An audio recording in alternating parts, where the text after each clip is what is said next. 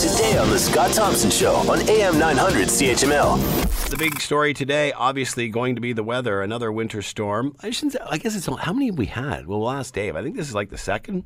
I don't think it's been too bad a winter for us. Southern Ontario, the next couple of days, going to get hit pretty hard. To talk more about all of this, everyone's favorite weatherman, Dave Phillips, is with us from Environment Canada. He is on the line now. Hello, David. How are you today? Scott, I'm well, and just waiting for the storm to arrive. A few flakes have fallen here. I see you've had about 3 hours of light snow, nothing to worry about right now. And so, you always feel a little happier when it begins to snow when you said it was going to.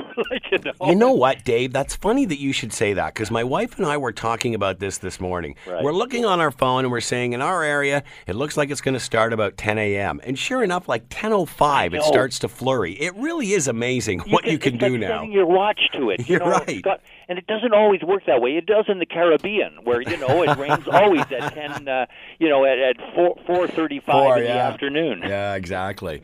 So, how many of these? Is this really the second only major storm we've had this year? Yeah, I think you're right, Scott. I heard you say that right off before you began talking to me. I said, "Wow, you got a good memory with regards to the winter." It's not been a tough. It's been what our ancestors would call a soft and open kind of a winter. You've had about half of the normal amount of snow you normally would get, and this will be the big one, because there was a big one there on. I think it was about the 11th, 12th of December. You got 9 centimeters one day and 9 the next. Well, you're going to clear more of that in one day than you got on those 2 days. But this is typically you would get maybe 1 or 2 of these in a winter, so I don't think it's been too difficult. It's come near the end, so I always say, what nature, what it giveth, it can also taketh away. So maybe you don't plow it, and push it, because, but no, it clearly is going to hit the Niagara area more than it will be in other parts of Ontario.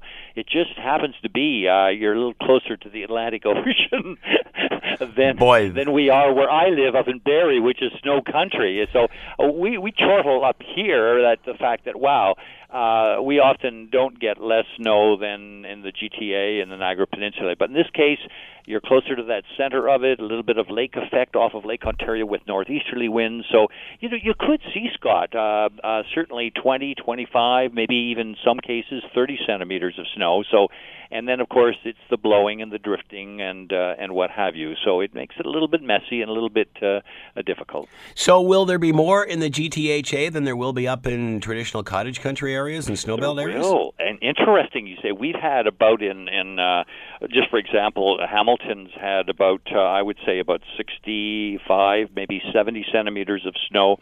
And I know you have a lot of people in the Hamilton area that ski up in Collingwood, and they've had maybe 300 centimeters of snow, a lot of it lake effect. But in this case, because this powerful weather bomb, this nor'easter is going to really hammer New York, New England, and we'll have tentacles that reach out to the Niagara Peninsula area, but less so in the Toronto GTA. I mean, we're calling about 10 to 15 centimeters there.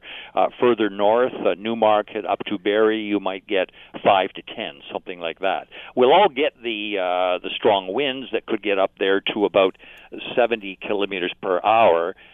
So it means, if you shovel it, you're going to have to get rid of it 2 or 3 times, perhaps. And, so that's why I just sort of let nature look after. The days are getting longer. The sun's a little higher in the sky. So there's some warmth into that March air, even though it doesn't feel like it.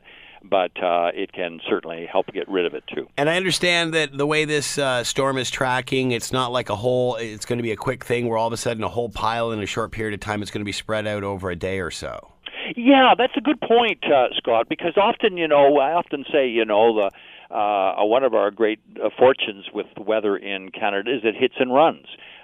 This one, because it's going to slow down a little bit, it's also a merging of really one system coming off of the land and merging with one over the mid-Atlantic states, and so it's going to feed off that moisture and the energy from the Gulf Stream. So that really is why it explodes and energizes, gets kind of a second wind, and then it really barrels into parts of southern Quebec and the Maritimes. They always seem to get the brunt of it with these particular systems. But it does have some lingering effects. And so what we could see, for example, being not going to be too difficult until later tonight. The winds will pick up around the supper hour in the Hamilton area, and then the snows will begin a little heavier midnight and into early tomorrow morning, and then we'll see some flurry activities later in the day. So it looks like, Scott, more than a 24-hour event, not a 6-hour, but more of a 24-hour plus. And so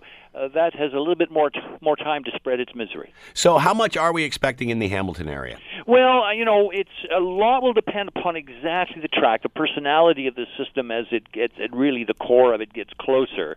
In our forecast, we're talking about 15, 25 centimeters, but in some of the more elevated areas, maybe 30 centimeters. So it's quite a range there. We can't pin it down quite because it depends upon how long it takes and also the elevation. I think you'll see some local differences. Some backyards will have 15 centimeters, but in higher areas you might see, up to 30. And then, of course, who knows, Scott? Because, the winds will blow it and drift it, and it's we can put a man on the moon, but we can't measure snow very accurately because it does all kinds of strange things when it does fall. But hey, it certainly will be a white surface, and then later in the week we'll see some sun come out. But it's not over. I mean, I often see that in Hamilton area, you want it to end, but it does sometimes take its sweet time. We generally see about 16%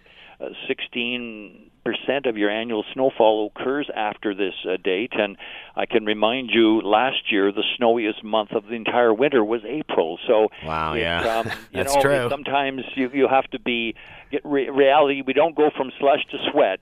We ease into this, and so this doesn't look like it'll be any different this year. And this will be accompanied by high winds, which will obviously make it more treacherous. That's a good point. I mean, it's the blowing and drifting. We're seeing winds that could be 40 to 60, maybe even reaching, they're gusting up to 60 and maybe even touching 70, as we see in some of our statements for the Niagara Peninsula area. So that, if you could hunker down, the storm stayed, that would be a good thing.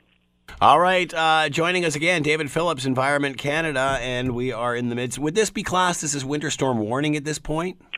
Yes, we do have. Well, we really in the Hamilton area, the Niagara Peninsula area, it's the only winter storm warning that we have for Ontario. We have a special weather statement for other locations along the St. Lawrence, but really when you look at our map and you see that red area, it just really hovers around the Hamilton-Niagara area, so that's where we think it will be the worst. David Phillips, Environment Canada. As always, David, thank you for the time. Much appreciated. You're welcome, Scott. Want to hear more? Download the podcast on iTunes or Google Play and listen to The Scott Thompson Show weekdays from noon to 3 on AM 900 CHML.